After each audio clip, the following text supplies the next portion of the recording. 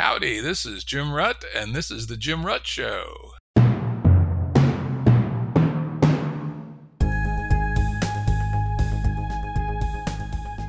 Listeners have asked us to provide pointers to some of the resources we talk about on the show. We now have links to books and articles referenced in recent podcasts that are available on our website. We also offer full transcripts. Go to jimruttshow.com. That's jimruttshow.com. Today's guest is Jason Wiener. Jason's the principal and founder at the Jason Wiener PC law firm in Boulder, Colorado. He's also the founder and chair of the Main Street Phoenix Project. A very interesting guy. I learned about Jason in my podcast EP68 with Mata Zepeda. We were talking about how hard it was, but how critical it is to find good professional help in forming exotic business entities. I think we specifically were talking about hybrid cooperatives in our wide-ranging conversation about, how to have business forms that don't just have maximizing short-term money-on-money return as their ethos. And that topic came up. So I looked up Jason's law firm and I go, hell yeah, I'd definitely like to talk to this guy. So welcome, Jason. Well, thank you very much, Jim. Good to be here. That's quite an introduction. Thank you. Yeah, one of the things I found on his website, as always, of course, it'll be on our episode page, but it's nice and short, so I'll actually read it off. JRWIENER.com. And as always, it'll be on the episode page. First thing that caught my mind was he has a section called Ethos. Like a lawyer, ethos? Okay. Actually, I have used lots of attorneys with good result over the years, so I'm not one of those people who bashes attorneys needlessly, but sometimes they deserve it. But I loved his ethos. Some excerpts from that is, your mission will always remain top of mind in our dealings, and we will always advise you of potential threats to your mission. I go, wow, that's pretty cool. What did you mean by that? Well, to me, I understand, having lived inside of a company as both an owner and as an executive, that you don't go into business as a human being just to make a return for yourself or a shareholder. It's this myth that we've come to lionize and I think celebrate, that business really is just about making money. And we know that there's a deep sense of pride in one's craft, or a sense of purpose in serving a community, or a sense of loyalty to your workers. And so to whatever degree somebody's been doing just about anything in an organization for any measure of time, they're led by something non-financial. They're led by a mission, by a pursuit, by a purpose. And I learned really early on that that's not just the basis of a rapport between the lawyer and their client. This is really fundamentally what drives the business leader, and it's what they're thinking about. And it's what, frankly, gets them up in the morning, and it's what weighs on them late into the evening. I'm a lawyer who empathizes and understands the position of my clients. I too am a business owner. I too am a founder. I too am a leader and a manager, and I am led by the mission of our work. And I put that front and center because I want to work with people, and I do work with people who are led by that same visceral drive to do right by a constituency bigger and broader than themselves. Yeah, I love that. I've been associated with many startups as a founder, as an advisor, as a director, and as an investor. I think 17 or 18 at last count.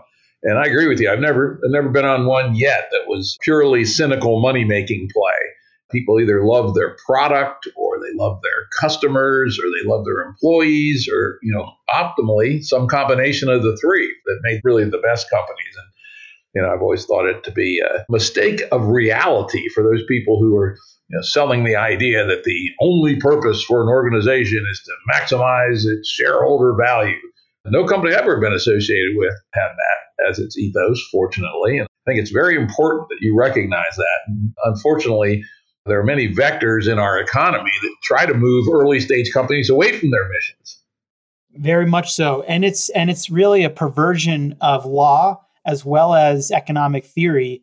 Milton Friedman, in writing a piece in the mid 70s in the New York Times, was articulating a value set that became doctrine out of a gross distortion of legal precedent. And in doing so, created essentially an unanticipated but highly lucrative connection between shareholder capitalism and venture finance. And that means today we live with this distorted reality where founders might start out to build a business to solve a problem that they care deeply about or to address a need or a purpose. But ultimately, it's through the structures they adopt that they end up having to become cynical and pursue financial maximization. And that's strictly due to the legal constructs that we've bought into and that we rarely question. And so very often we're dealing with founders that have been getting conventional advice, and some have even been through traditional venture-backed startups.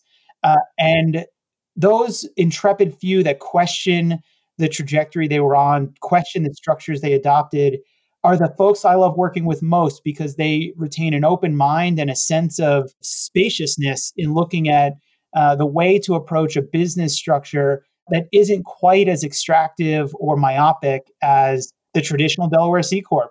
And I believe that that's really the unanticipated product of design and the laziness of practice, which is that we've created a conformist culture in the law and in business practice that creates an engine for venture capital and public markets for IPOs and for consolidation.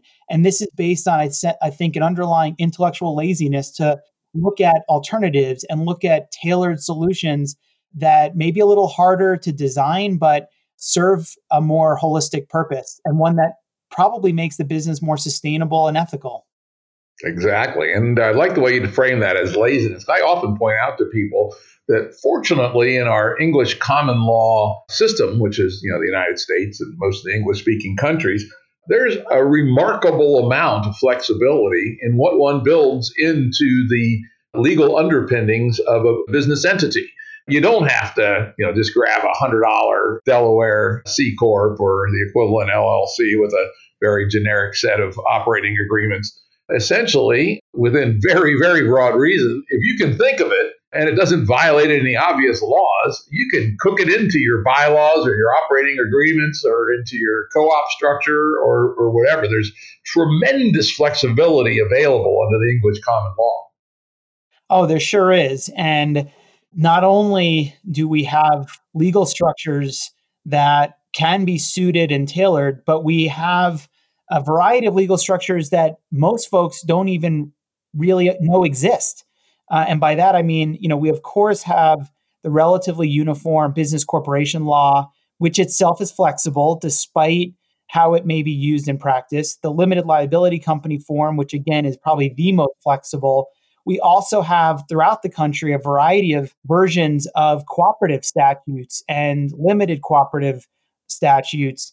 Along with, of course, public benefit corporations. We have this rich patchwork of state law that allow creative practitioners to implement a wide variety of legal designs. Again, should they, be tolerant of creativity and risk and understanding that all we can do is codify and enshrine a set of assumptions and purposes and relationships and let the facts play out as they may. And I think all too often lawyers are trained to be risk averse and to do what's been most often done on the trodden path. And that is so limiting, and it deprives the business community and our economy, frankly, of the kind of biodiversity, as I call it, or economic diversity that's necessary for innovation and necessary for identifying patterns and hopefully solving some of our deepest, most entrenched social, economic, and political challenges and inequities of our time. Well said, well said. Which gets actually to the next part I took out of your ethos, which is the section on democratization. When practical and appropriate, we'll advise you as to innovative ways to democratize elements of your business in governance, capital, supply, credit, and finance, and other business issues. We'll help you evaluate creative ways of distributing and sharing management, decision-making, control, wealth, and risk. Now, that's, I think, part of what you talked about having our business enterprises be part of the solution, not just part of the problem with respect to, having a more equal distribution of outcomes that come from our businesses. Yeah, absolutely. Again, I think one of the other kind of perversions of business structures and capitalism, without appearing as a zealot, an economic zealot, one of the perversions we live with is the notion that business ownership is an endeavor of control, domination, and exercising power and dominion over people like our employees.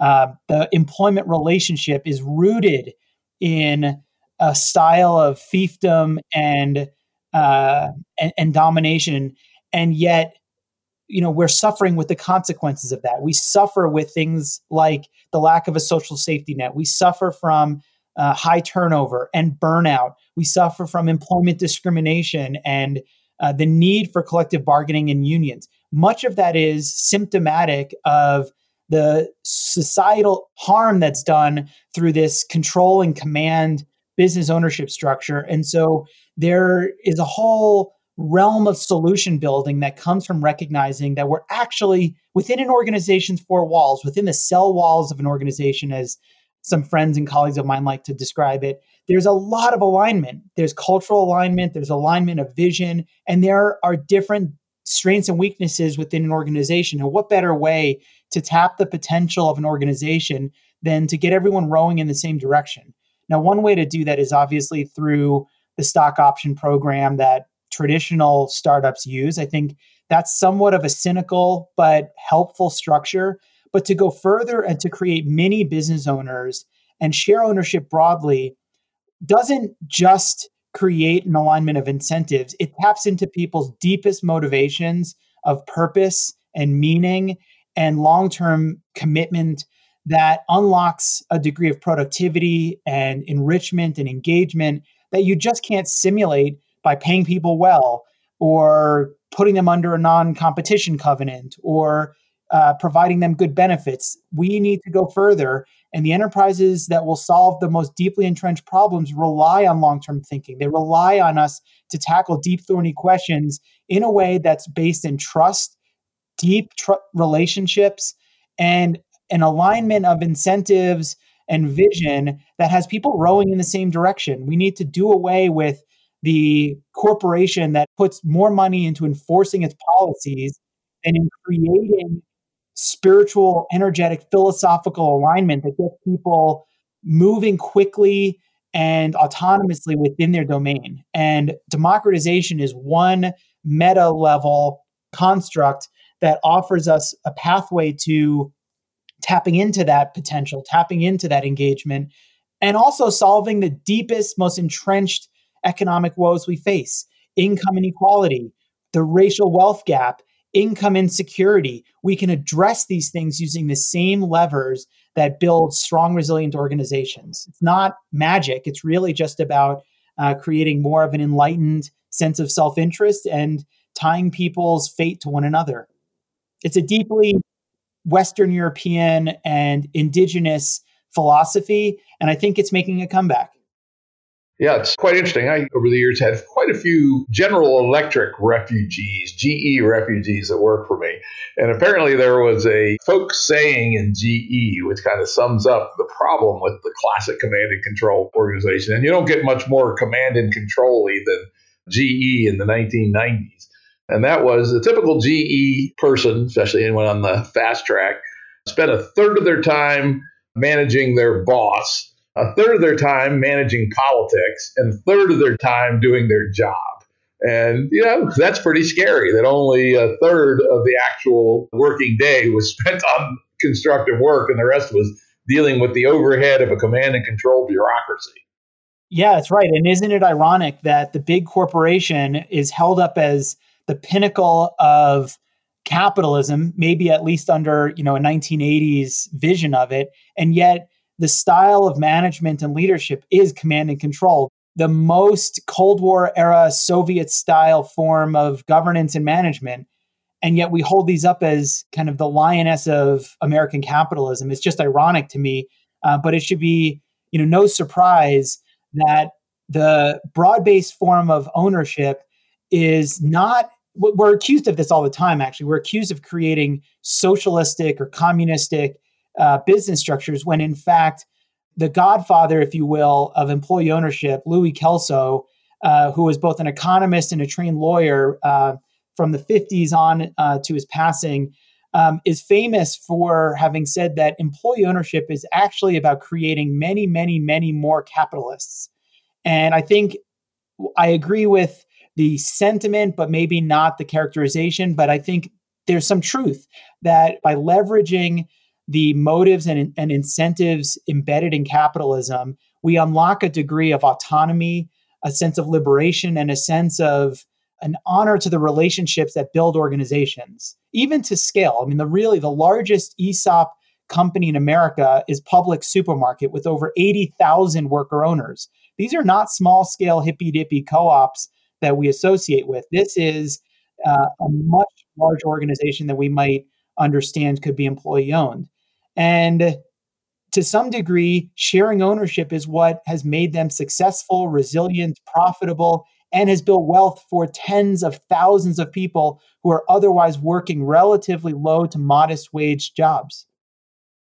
Indeed. And I worked for a very large employee-owned company relatively briefly.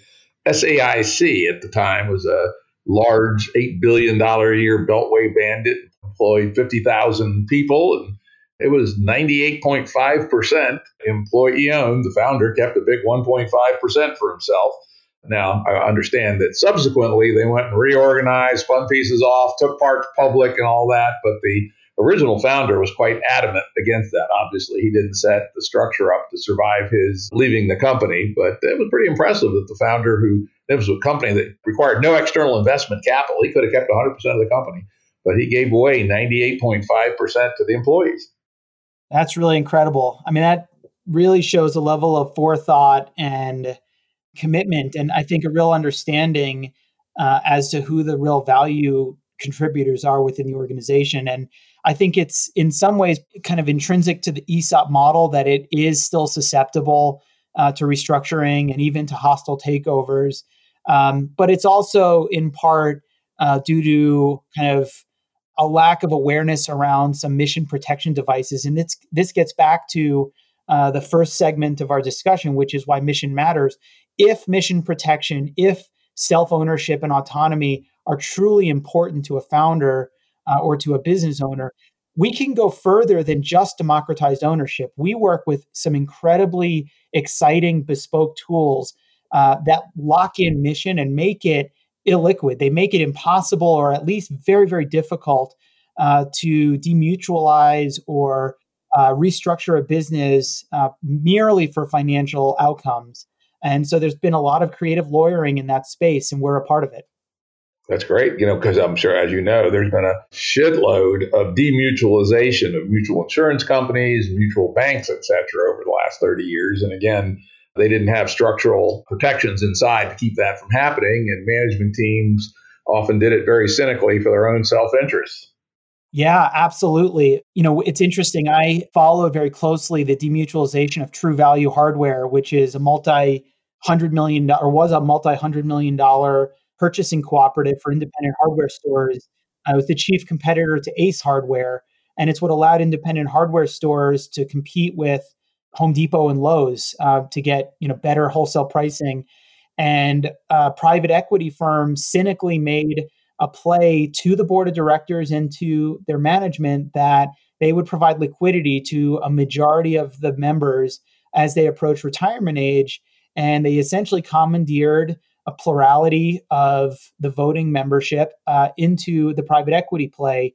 Now, interestingly, True Value was structured as a Delaware C Corp and not a true cooperative. But it's been an interesting story to watch and to compare to the more recent attempt at demutualization of the outdoor retail brand MEC up in Canada, which is organized as a cooperative and is now in the midst of litigation by their members claiming to undo the sale as not having had proper approval by the membership. And so while there's been a spate of demutualization in the cooperative and broad-based ownership space, we're starting to see new forms of organizing and even new capital campaigns that help to keep some of these groups financially independent. Another kind of fun anecdote that I shared this with my team the other week. Of all insurance products that are out there, the most commoditized are obviously life insurance, disability insurance. And I've gone out, I have two small children, so I've gone out and purchased life insurance and disability insurance. But the one thing that I wanted to do differently was to prioritize buying it through an insurance mutual. And so I did. I found, homeowners through Liberty Mutual and some other insurance through Mass Mutual. And just the other day, not only do I receive and actively participate in the annual proxy votes for directors, but this year I received a dividend check from Mass Mutual, and it wasn't 27 cents. It was a couple $100. And this was a dividend from a cooperatively owned insurance mutual that paid me back from the overpayment of my premiums. And I thought, gosh, this is really, really the untold song story of capitalism in the era of COVID, in the era of the 21st century. We really should be thinking about how we can mutualize our economy, and the ethos elements that you're citing to are really important ingredients in that. Great. Let's move on to the next section. I can imagine an important part of the work you do, in fact, you have a section on your website, is to help founders think through what entity type might be right for them. How do you do that? And what are some of the questions that you might ask? Well, the one thing I do differently is I don't presume that every founder is looking to raise outside money. When we disabuse ourselves of the notion that there's only one way to grow a company, parenthetical, raise outside money, there's a range of other pursuits and other avenues and ways of structuring a company. So the first thing that we do is we take a page out of the architecture world, the tech development world, and we sit down and we engage in a real design process, a charrette, if you will, where we start with first principles. We try to understand what the deeper existential purpose of the founder is and what the organization's purpose is. We start with the building blocks of purpose, of mission, and of what common pursuit seeks to do through its organization. And we build on top of that and taking account of what are real world constraints and parameters. Where do they need to be? What are the limitations and real world constraints that they're working with? And we begin to design from the ground up. And unlike traditional practitioners that might have, maybe a narrow or even a broad focus on business corporations, we try to keep our options open. We remain form agnostic as we go through that process. And we try to hear the client and hear the words coming out of their mouth. We ask questions to really develop a deep understanding of what they're trying to build and why and how, and importantly, what trade-offs they're willing to make. Every decision in life, as in business, involves trade-offs, and we help to articulate and educate the client on what those trade-offs entail. What bundle of pros and cons should or will the founder accept? And so through that process, we can come out with design-informed structures, and we can look at the pros and cons in relation to other structures, or we might even have just kind of zeroed in on one structure that seems the most suitable given the design that we've been working with. And we begin to optimize as best we can that structure for the range of objectives that it has, given the time constraints it has, and given priorities. And so we identify further what sort of pivot points there might be. So a particular client might present like a patient does to a doctor with certain temporal requirements, certain priorities, and there may be thresholds and triggers for those priorities to adapt and change. And so we bake in adaptability as things evolve and change. And we try not to do that using the most open-ended, flexible structure, because sometimes that open-endedness will lead to the siren song temptation of accepting the most kind of lucrative short-term appeal of outside capital. And if that's not the founder's goal, it can actually be beneficial to kind of screen out or mute out the siren song and optimize the structure for a different capital campaign, a different strategy, a different structure with different thresholds for change over time. we know that we can't prescribe and draft a document for every eventuality or every potential. And so we try to be cognizant of when the form will need to undergo overhauls and tune-ups. And so if you can tell using my kind of metaphoric language, we're building organizations in the spirit of real world organisms. We're building these to be evolutionary and emergent. And so we identify when we need to change things. So the vision a founder has might be very different than what an organization looks like once it has employees or once it has admitted members or once it has customers. And so we identify that as a pivot point and consider what reforms might be necessary to re-optimize. And we do that in a flexible and adaptive approach over time, and we grow and live and learn with that client. And we do that on a cost-effective basis and in a way that's empowering and educational to the client so that they feel they understand and have the tools to make the business executive decisions split second where the rubber meets the road. We're not holding their hand every second of every day. It's not cost-effective or even practical. You don't want your lawyer making every decision for you as a business executive, but you do want to know what those trade-offs are. And we try to develop and build that kind of relationship. You talk about trade-offs, and as you say, life is full of trade-offs, and navigating trade-offs is one of the arts of living, in my mind. But maybe you could talk through an example of a trade-off that someone who might be a client, like the clients you have, could be facing, and what advice you might give them.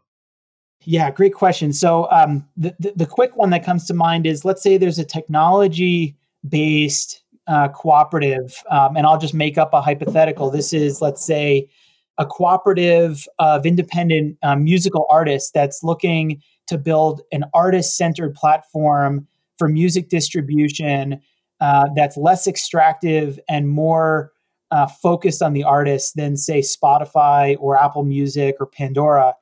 And to build the technology and market to artists, they know that they need hundreds of thousands of dollars.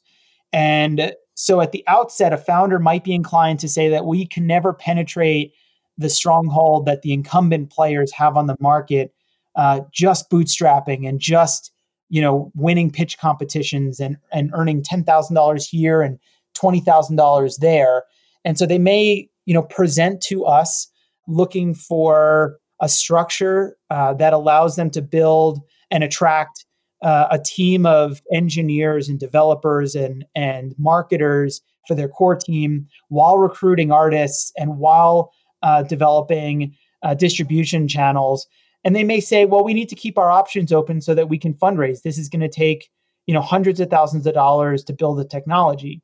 And so to develop that technology in one fell swoop, likely they'll need to raise the funds pretty quickly and be able to spend it pretty quickly. And so, we have to have a real sober conversation with that use case or that client and evaluate whether the advantages of raising, 6 figures or 7 figures in early stage funding is worth the downside of having those types of investors part of your board, exercising control over your decision making and scrutinizing your every move and every quarterly report, and causing tension with your vision for worker centricity.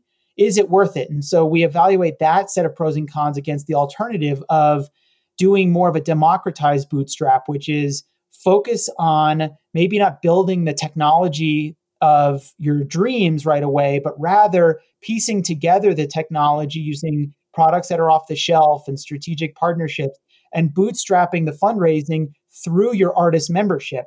And cooperatives present a really interesting way to raise startup capital, buy-in from your members. And if you think about just focusing on your core constituency, if your business model, your vision is really to develop an artist-centered approach, then who best to design your product for, and who best to ask for the capital commitment, and who best to design your pricing structure around than the artists themselves. And if you're able to target 1,000 artists at, say, $500 a piece, that's some real startup capital. And so the pros and cons of raising capital that way and deploying and implementing the business startup strategy that way looks very different than a venture-backed startup, but it comes with a different set of pros and cons around fundraising, product design, marketing, and business structure. And so that's a way that we would compare and contrast two different business structures and look at the different pressures and tensions they create within the organization, both at a legal level as well as a more practical and strategic level. Very good. You mentioned cooperatives. And again, that was what actually triggered my interest in tracking you down, was a discussion about hybrid cooperatives. Not everybody in our audience is even aware of the legal form of the cooperative. It might be helpful for you to explain what a cooperative is and maybe distinguish between an employee-owned cooperative and a customer-owned cooperative. And then we can go from there to talk about hybrid cooperatives. Yeah, certainly. A pure cooperative is an organization, a business organization that is operated for, by, and of its members. And traditionally, we think of cooperatives as either food co-ops, grocery co-ops, owned by and of their shoppers, which is very much like a consumer co-op, REI. There are other co-ops like credit unions, which are owned by their depositors. And these are what I call single stakeholder, single constituency co-ops. They have one core constituency and they provide a set of goods and services for that core constituency. Every other constituency is essentially an arm's length relationship, either an employment relationship or a contract relationship. And, they've been formed for different economic purposes and under different state laws. What's been interesting is over the last 10 years, there's been a real movement to create multi-stakeholder or multi-constituency enterprises. This is in part a nod to the B Corp movement, which has kind of expanded the realm of decision-making for corporate directors to say it's not just about the shareholders. It's not just about the money. It's about these other stakeholders. Well, the co-op memorializes that, enshrines that multi-stakeholder constituency in its DNA. It says, we operate as an organization for, of, and by the following multiple stakeholder groups. And we've developed our financial system, our governance system, and our goods and services products and our strategy to straddle those constituencies. And so what we're likely often talking about are creating different classes of ownership within a cooperative. That often involves founders. We create special rights and privileges for founders to attempt to get somewhere close to the traditional kind of founder status within a corporation, knowing that we're not going to be able to simulate the kind of upside potential for a founder in a co-op, but we can create some level of special recognition and economic gain for them. We might have a separate class for worker owners, the back office that's doing the day-to-day business development and tech engineering, and the folks who are not founders, plus advisors and other consultants. And then we might have one or more classes for, the primary constituents. So there may be a taxi cab or transportation co-op where, that constituency is drivers. A multi-stakeholder co-op might have drivers, and then it might have its consumer members as a separate class. And so what we've created is a miniature economy for the transactions that are necessary for this cooperative to create and equitably distribute value. And we prescribe the economic and governance relationship between those stakeholder groups. And we're creating essentially a complex miniature economy for the transaction of goods and services on a cooperative basis, where everyone's economic benefit from the surplus, the profit of the enterprise, is rooted in their contribution of what's known as patronage, which is the value of goods or services that they either contribute or purchase from the cooperative. Interesting. Yeah, certainly much more nuanced than the traditional choice of either an employee-owned co-op or a consumer-owned co-op. And one of the, as I understand it at least, the attributes of the classic simple co-op is the one person, one vote rule and, a single class and all that sort of thing. Sounds like you guys have moved well beyond that in your thinking. Yes and no. We're still operating within the one member, one vote framework. That democratic form of ownership, we recognize is not the same thing as saying one member, one vote for operations and for management. You don't have your credit union calling members every day or every week on routine matters of policy or procedure or business strategy. We delegate that through the board of directors to the management team and to the employees.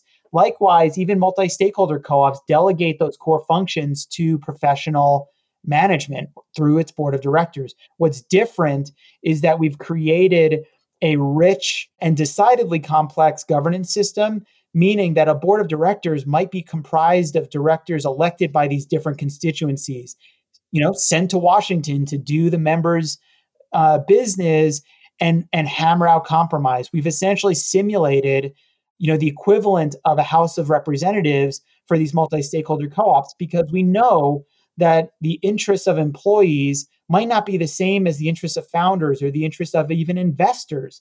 But we want a forum, an organ of governance to hammer out compromise and address the equities of governance decision making on behalf of members.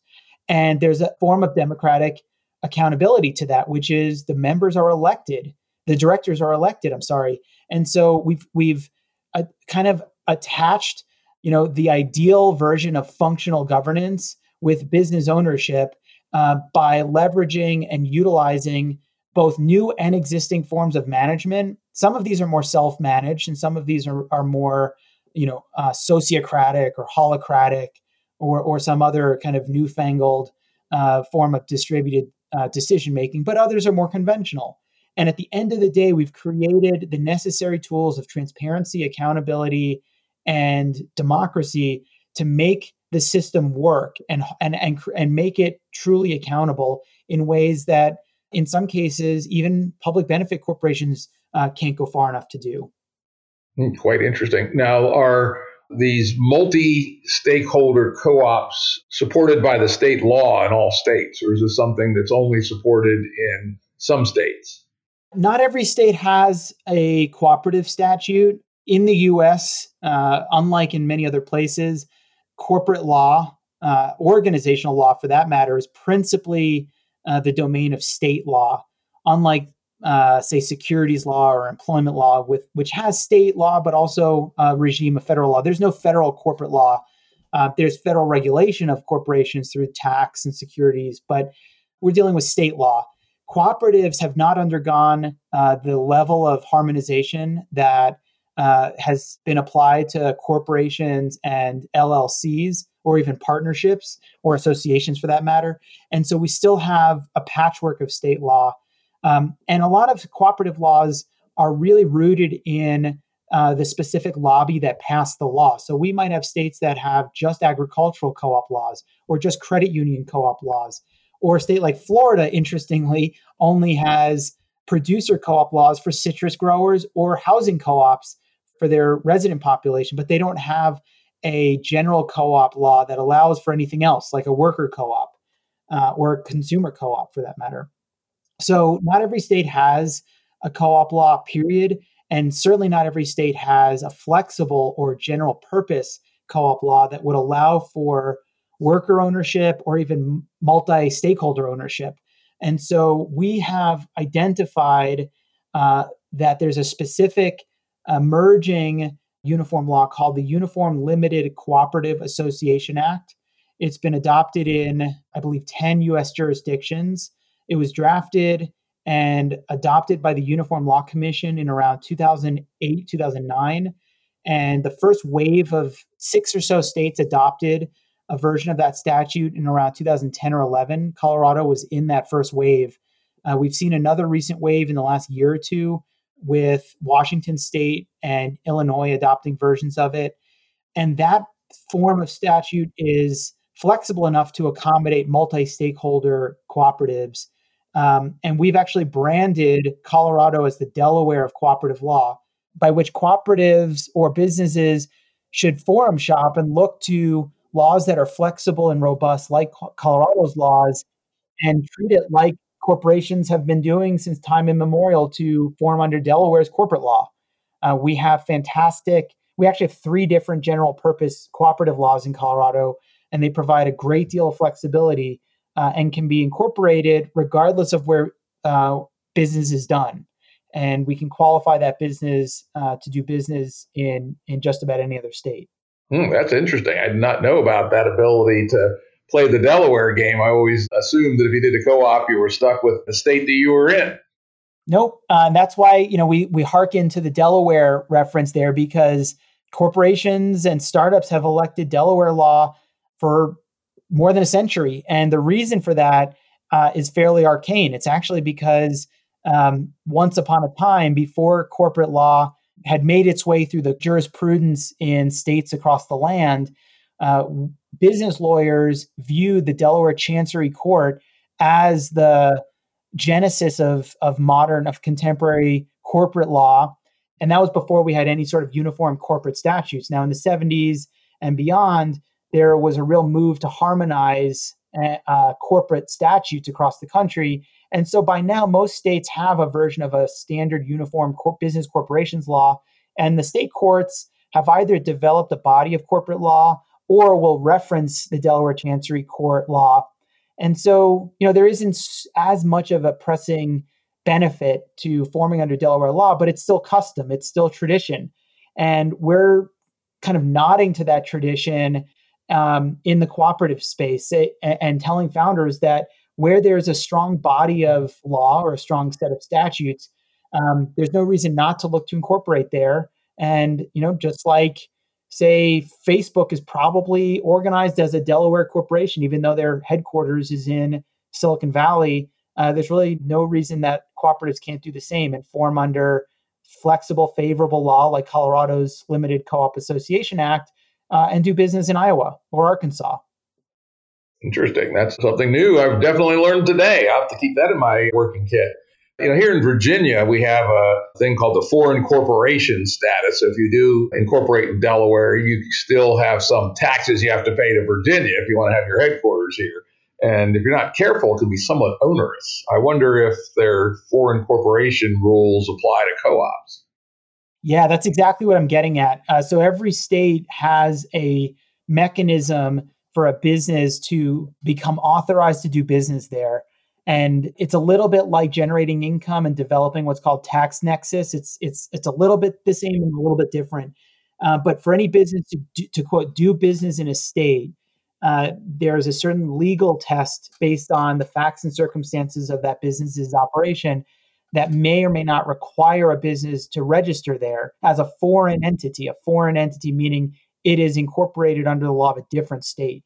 And precisely as you say, for, say, a Colorado Limited Cooperative Association that wants to do business in Virginia, we would register the business as a foreign entity under Virginia law to avail it of the protection of Virginia law. And that might require it to pay a filing fee.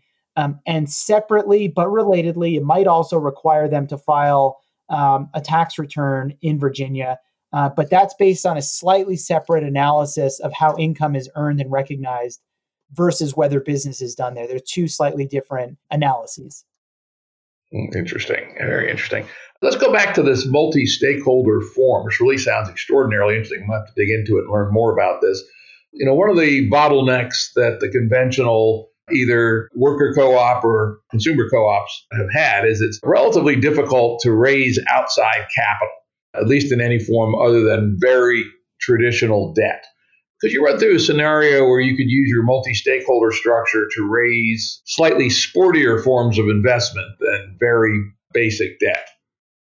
Yeah. So first thing is most of these multi-stakeholder cooperative forms are relatively new. And so we're still largely operating in kind of in uncharted waters, pick your metaphor, or an untrodden path, or an environment with no playbook. And so all we really have are the deals that have been struck using creativity and actual deal making. We have successfully advised clients. We've successfully structured two what I would consider exotic venture capital financings of multi-stakeholder cooperatives separately. And the first thing to recognize is that, for a startup, whether it's a cooperative or otherwise, debt financing is just not available. There's often no collateral and no revenue to secure or help underwrite debt. And so equity is really the only thing available other than revenue. And I tell clients revenue is actually the cheapest source of capital that you can raise. It's also the most liberating, I should say. But when that's insufficient or not available, then some form of equity capital needs to be raised. Now, equity in a multi-stakeholder co-op is different for a variety of reasons. First, a cooperative is designed to operate for by and of its members. It's not designed to grow fast and sell big. And so if it's designed to center the needs and wants of its members, then it may not operate in an environment of perpetual growth. And so without perpetual growth, you're really not attractive. You're not able to offer an attractive value proposition to traditional venture capital. Venture capital is looking at early stage companies that grow to large scale and ultimately liquidate either through corporate acquisition or IPO or going to private equity for a sum that's more valuable than when the investor invested. So enterprise growth in the cooperative sector is not keyed to liquidity. It's not keyed to an exit. So the investor return has to come from somewhere else. If they want their money back and they want a rate of return, it has to come from somewhere else. So we have been operating on the equity financing side with a species of financing called revenue-based financing or performance-based financing or cash flow financing. And it's a little bit of a hybrid. Some call it quasi-equity. Some call it synthetic debt. It's really a form of equity that is not guaranteed to be repaid. It doesn't come with an interest rate, but it comes with an expected rate of return that's generated through the cash flow and profitability of the firm, either in the form of capital appreciation or more often dividends. And so the dividends accrue based on some metric, revenue, EBITDA, net income, and those dividends can be accrued and paid out. There are some limitations under state law as well as under the tax code for cooperatives. And so that rate of return is not totally open-ended, and it has to be structured very carefully under state law and under Subchapter T tax law. But there is a mechanism to pay a reasonable rate of return for early stage investment in a multi-stakeholder co-op, provided that that return is generated from the performance of the firm, not from some liquidity event, and likely not through some third-party sale, meaning we don't typically look at co-ops and say to investors, well, someday the shares will be worth more and you can go out and try to sell them to a third party. Now, that's possible.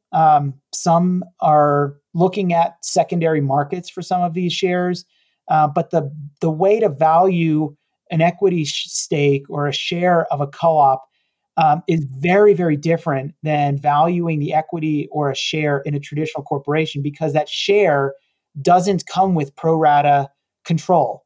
It doesn't come with X% of a company. It comes with a specific, as you say, sporty, structured gain share or profit share or dividend. And it comes with very constrained voting rights or sometimes no voting rights. Sometimes it has no control rights. And so these are usually fairly exotic and bespoke terms that come with these shares. And in some of these cases, these co-ops are actually growing revenues quite quickly. And I would say there's no reason to believe that the aggregate return on investment of some of these shares is all that different from a venture capital internal rate of return. It just looks different. And that's what scares traditional investors, because it is new and different and takes some learning and familiarity. But I think we'll get there. I think we're close to seeing a trend. And one could easily imagine with this kind of flexibility, which I did not know existed, you could attract, if not yet traditional VCs, at least the equivalent of angel investors, particularly those that have a multi-part bottom line. They're looking to do good as well as do well. Yeah, precisely. I think that's the right place to look. And I think angels tend to be a little bit more comfortable with more kind of creative or exotic terms. There's also a growing movement of alternative finance, alt finance, or impact finance that is looking at these revenue-based financing instruments. There are practitioners that Mata is deeply connected to and involved with. There are investors who are moving in that direction. There's a group called Indie VC. It's an investment fund operated by a gentleman, Bryce Roberts, I believe, out of Salt Lake City or that area. And they strictly use revenue-based financing for their investment terms. And those are often early stage companies that are in, sometimes pre-revenue, but, just beginning to earn revenue. And so I think, we're starting to see, the analysis of this, what I called kind of biodiversity. And there's a woman based in South Africa who's actually writing a book, a definitive book about these self-liquidating alternative financing instruments. Interesting. Though I will point out that wannabe entrepreneurs, in the past I've called revenue-based payouts revenue trusts. And they work okay in very high margin businesses. But they can be really dangerous in low margin businesses, i.e. you could be paying out dividends while you're actually losing money and don't have a positive cash flow. So a lot of serious thinking needs to go into your financial modeling to see if a revenue payout will work for you. Yes. Yeah. And again, that has to be carefully reviewed under state law. State statutes will very often prohibit making distributions out of a company that's either insolvent or unprofitable or where the liabilities exceed their assets. So it has to be very carefully constructed to comply with state law. As you say, modeling is number one. I tell all clients before proposing any of these creative term sheets that they need to do the diligent financial modeling to make sure that these expected returns are sane and achievable. Yeah. My wife and I, on my side, I tend to dabble in very high margin, exotic software, online services, et cetera. While my wife tends to look at alternative agriculture. And those businesses have very minimal margins. So while a revenue flow model works fine for the kinds of things I look at, they do not look good at all for alternative agriculture. Yeah, I mean, we have to be realistic with what the underlying business model is.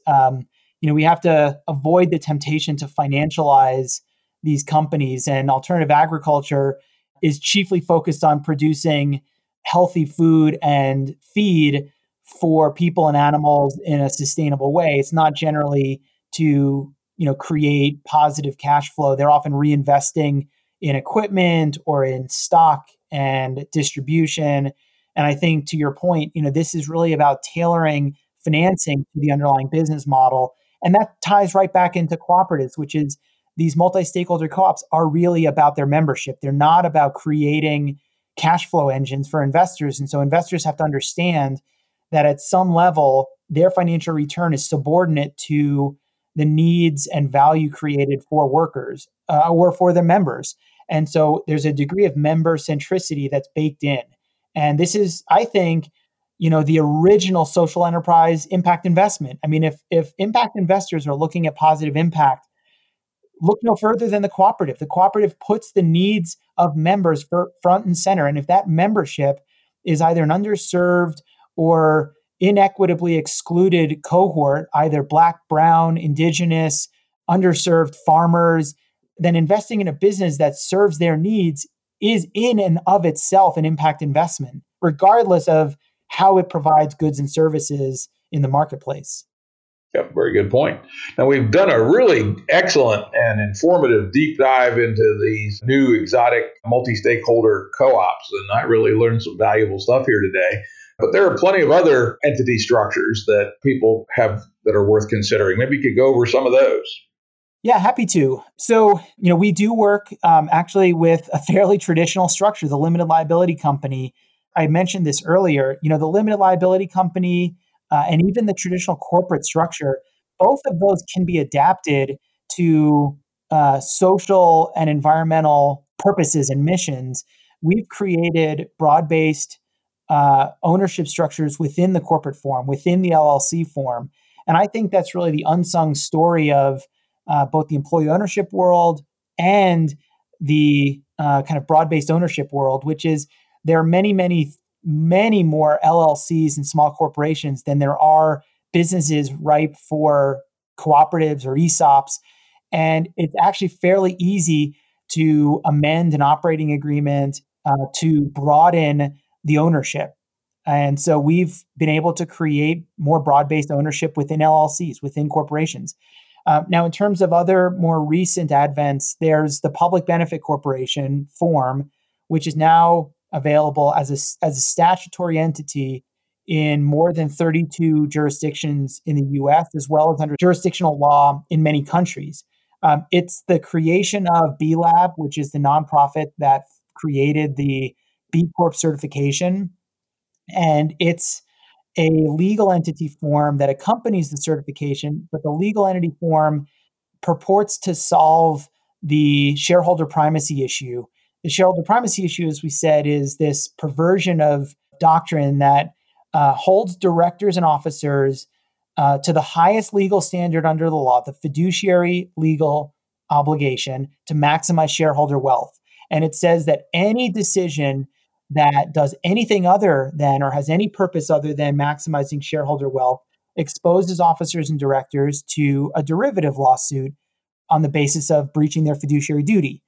And it has led to directors and officers making very myopic and very narrow financial decisions. And it tells directors and officers, this is an analogy I borrow with credit to other practitioners, which is that the shareholder primacy notion tells directors and officers that they are better off spending $1 to pollute a river and pay money damages than to spend $10 cleaning up the river and changing their supply chain, because their objective is to minimize financial risk and maximize shareholder return, even if it means poisoning a river and killing people. Now, that's obviously a highly simplified, colorful analogy, but the doctrine holds true. And so the Public Benefit Corporation form was a model statute that B Lab and others collaborated to create. And I worked in concert with them to draft and adopt the statute in Colorado back in 2014. And it says to directors and officers, one, it's an elective form, so it's not obligatory. The shareholders and the board have to choose this legal form. It's a legal form of a corporation. So a corporation can elect to be treated as a public benefit corporation if it adopts, in some states, a specific public benefit that they articulate. Our business shall be to protect, clean air and clean water in our business operations, as well as subscribe to general public benefit purposes, which are laid out in the statute, and to operate in a sustainable and ethical fashion. There's both a means and an ends component to being a public benefit corporation. And in exchange for that higher purpose, there's legal protection for officers and directors. And that legal protection immunizes directors and officers from considering the interests of the stakeholders affected by this purpose, and by making a decision that carries out this alternative purpose. And in exchange for that legal protection, there's higher standards of accountability and purpose. That's a mouthful. That's the Public Benefit Corporation. Now, there are also movements to enshrine purpose and mission in a legal vehicle that is more or less enshrined and protected from private interest. And so there are different structures for putting the purpose and mission of a company in legal trust in a way that's carried out by a totally third-party trustee or a group of trustees. And their purpose is to protect the mission of a business, both in ordinary governance as well as in the event of hostile takeovers or acquisition, tender offers. And it's to act as the kind of better angel on the shoulder of a corporate board that is considering a lucrative financial proposition. And so there are perpetual purpose trusts that have been created to own the stock of a company. or to hold a golden share of a company. And so there are various models for using that. That structure has also been used to create something called a worker ownership trust, which is to create, again, a business where the shares are put in trust. The trust has a purpose of perpetuating worker ownership and worker benefit. And so its purpose is to actually pay living wages, treat workers fairly and equitably, provide them benefits, reduce turnover. It's not a direct beneficiary trust, but it's a purpose trust. And so the trustees are legally obligated under the trust instrument to carry out that non-beneficiary purpose. Those are just a few of the other forms that are available and being toyed with.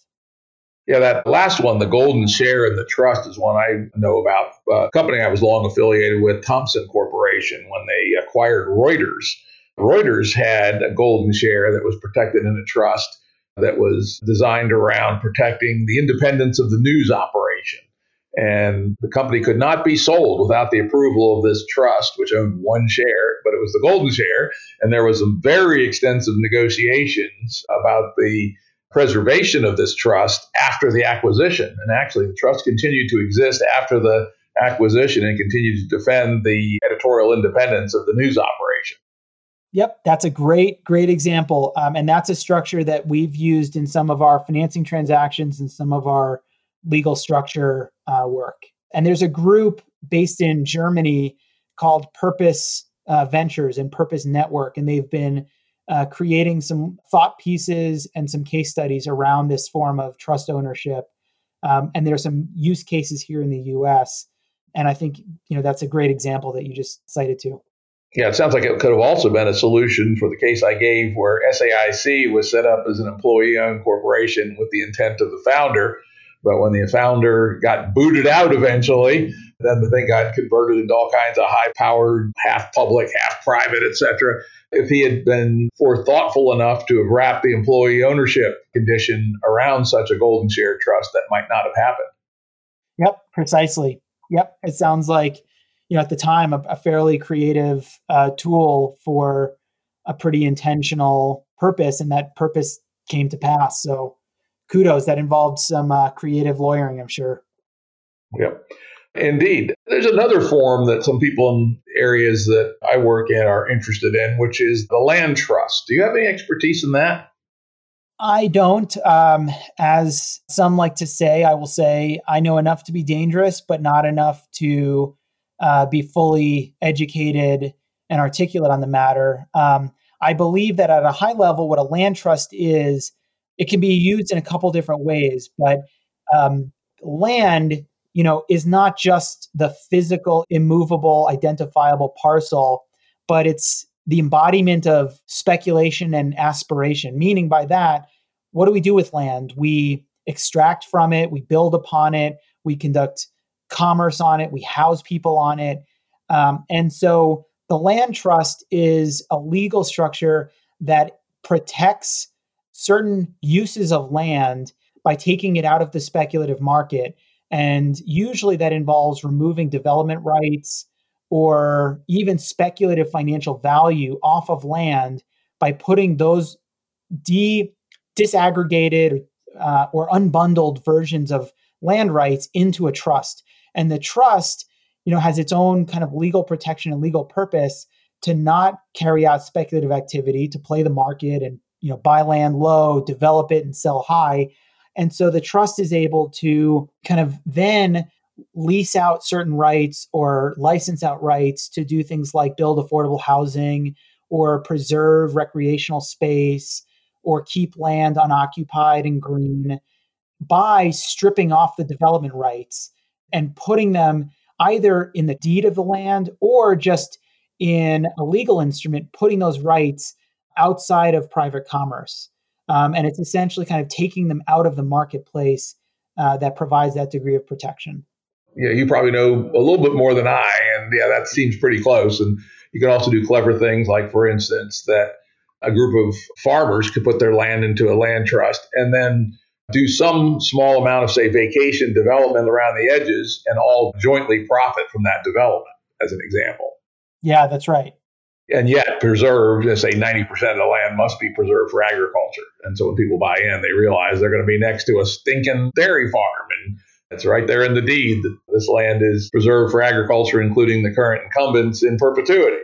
So it's again one of those interesting forms which has been around for a while, but which isn't too well known.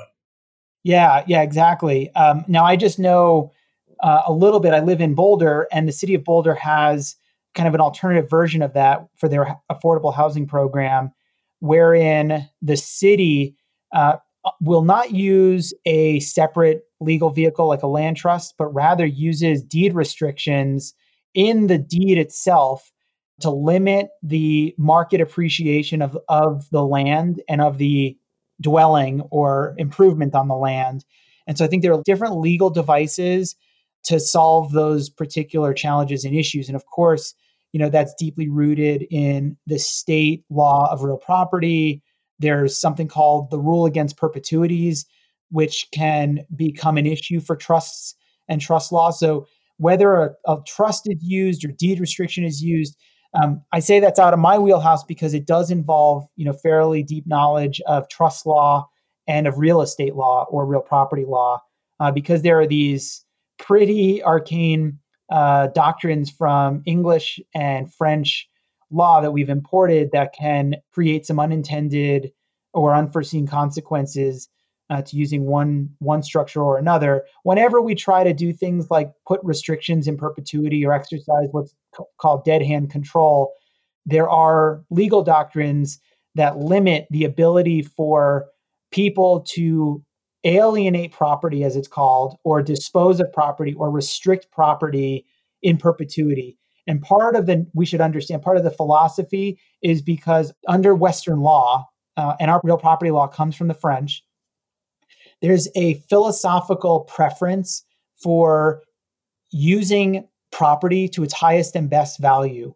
And so when we restrict the ability to put real property or other property to its highest and best value, the law disfavors it and says, not so quick.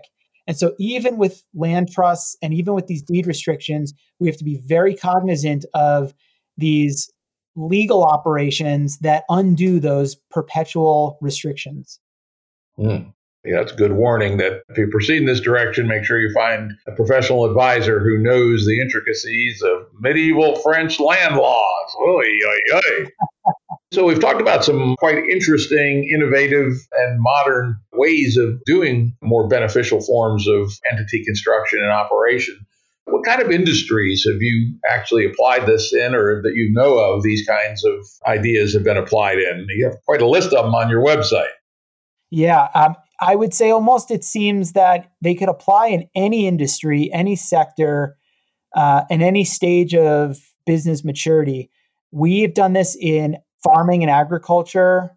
We've done this in value add food production. We've done this in professional services.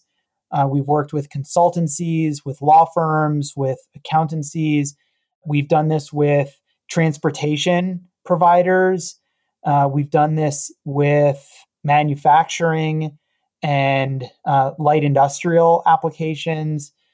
We've done a lot of this work with food, beer, beverage producers. And we've done this with networks and movement organizers and political networks as well. We've certainly done this with technology, wherein we're looking at platforms and, again, virtual networks or communities of people. I think where they tend to work is where there's a fairly homogeneous cohort around which we can design. And by that, I mean similarly situated people or entities that can come together to address a need or a problem or an opportunity together. That can exist anywhere. I mean, we've built, a driver-owned taxi cab company in Denver. We've worked with transportation network companies, alternative to Uber and Lyft. We've worked with architecture firms, law firms. We've worked with Mata and the Dazzle community of alternative founders and underrepresented women and people of color owned startups.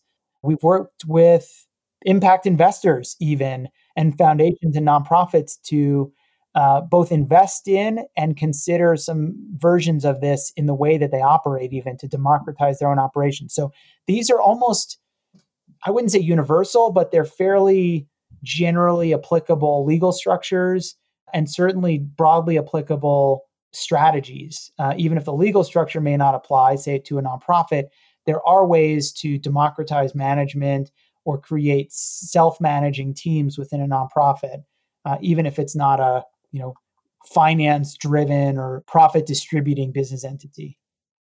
Well, very good. And not just for food co-ops anymore, it doesn't sound like. No, I like to sometimes say that we're not talking about your grandparents' food co-op anymore. We're talking about really a 21st century version of business enterprise these days. And there's been a lot of innovation to keep up with the innovation in technology and organizing and political and social consciousness as well. Well, Jason, I want to thank you for an extraordinarily interesting presentation. Without a doubt, the best I have ever heard on how to use these non-traditional business entity forms to accomplish worthwhile goals towards democratizing capitalism, essentially, and maybe saving capitalism from itself. Maybe so, right? Well, that's ambitious. I sure hope so. It's been a real pleasure here. I've enjoyed talking to you and sharing some of the ideas and structures that we work with. Let's hope that there's salvation somewhere in here for sure. Yeah, and anyone who wants to talk to Jason, get his services, Jason Wiener PC, Boulder, Colorado. And again, the link will be on the episode page. Thanks again. Thank you. Production services and audio editing by Jared Janes Consulting. Music by Tom Muller at modernspacemusic.com.